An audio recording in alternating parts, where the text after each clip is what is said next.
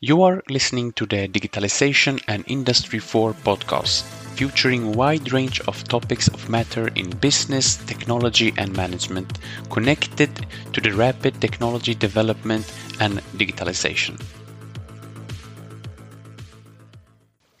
In this episode, I will explain the digital transformation that is impacting our society and industry. My name is Danar, and I am a digital supply chain and operations management consultant, entrepreneur, and blog writer. I have a background as a mechanical engineer at Chalmers University of Technology, and I have a great interest in digitalization and digital technologies. My aim is to deepen our knowledge to create a better insight and understanding of this digital transformation.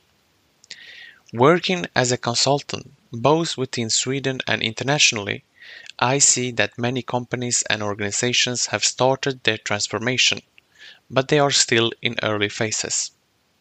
What I can say is that it affects not only the industry, but also our society, democracy, and how we communicate with each other. I would like to give a brief background to why digitalization is an area that is so relevant today and what the driving forces are. I will start by explaining two driving forces: technology development and the increase of data. Let us start with internet and technology development. Firstly, we need to understand the term internet, which is an expression that simplified means between networks. The internet is a system of interconnected computer networks that uses communication protocol. The internet offers several services, such as electronic mail, file sharing, IP telephony, and the World Wide Web. The World Wide Web enables us to access web pages and files over the internet.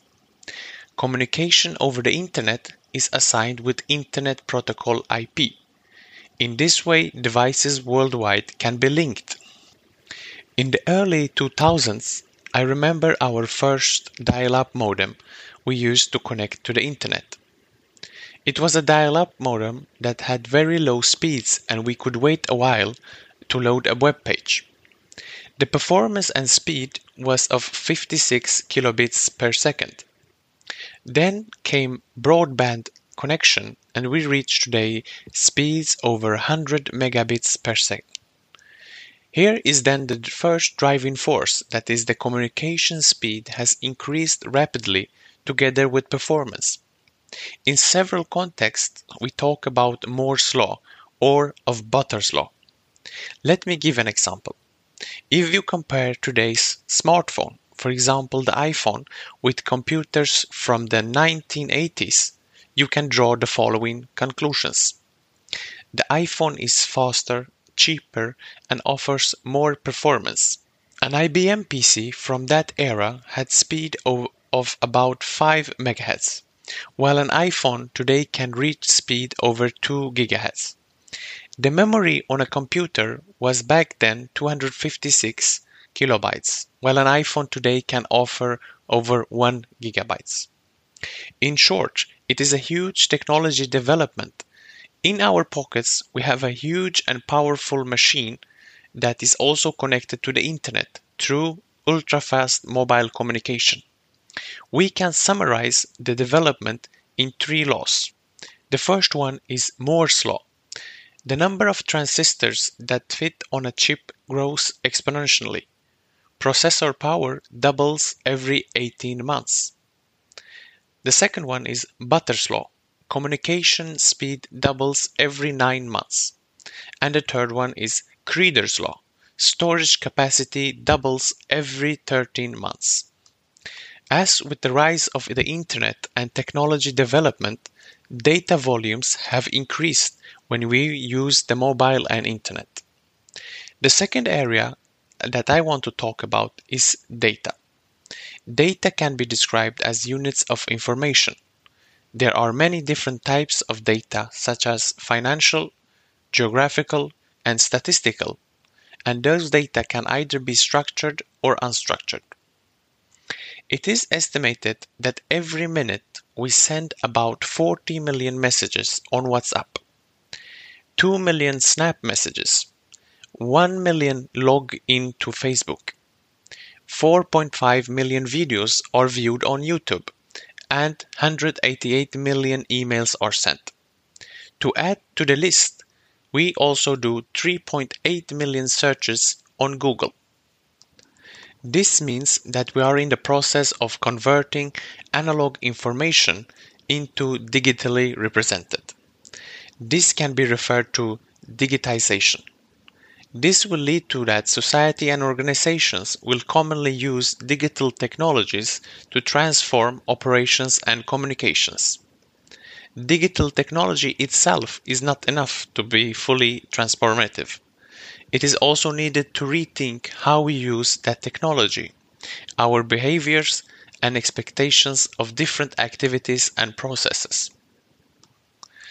What trends will we see in the future? I will list 3 of them. The first is regarding smart connected products. With faster internet connection, better performance in our devices, and important components becoming smaller and more efficient, we will see more and more smart products that provide customization by gathering data about our usage and the status of the product. It will be possible to control, optimize products and services. Probably we will see a new payment method where you pay only when you use something. The second trend is regarding automation. We see a rapid development increasing on automation, such as faster and more powerful industrial robots, but also various intelligent applications that can handle workflows in computers. We will use chatbots and voice assistants to make our lives simpler and more efficient. The third trend is regarding that everything will be connected to an ecosystem. It will be not enough if a car is only connected to the internet.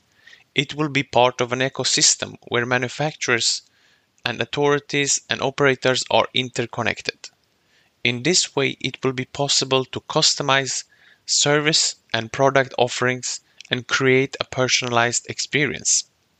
Imagine smart watches that is sharing and utilizing data to give you a personalized health plan, including food, training, and sleeping advice.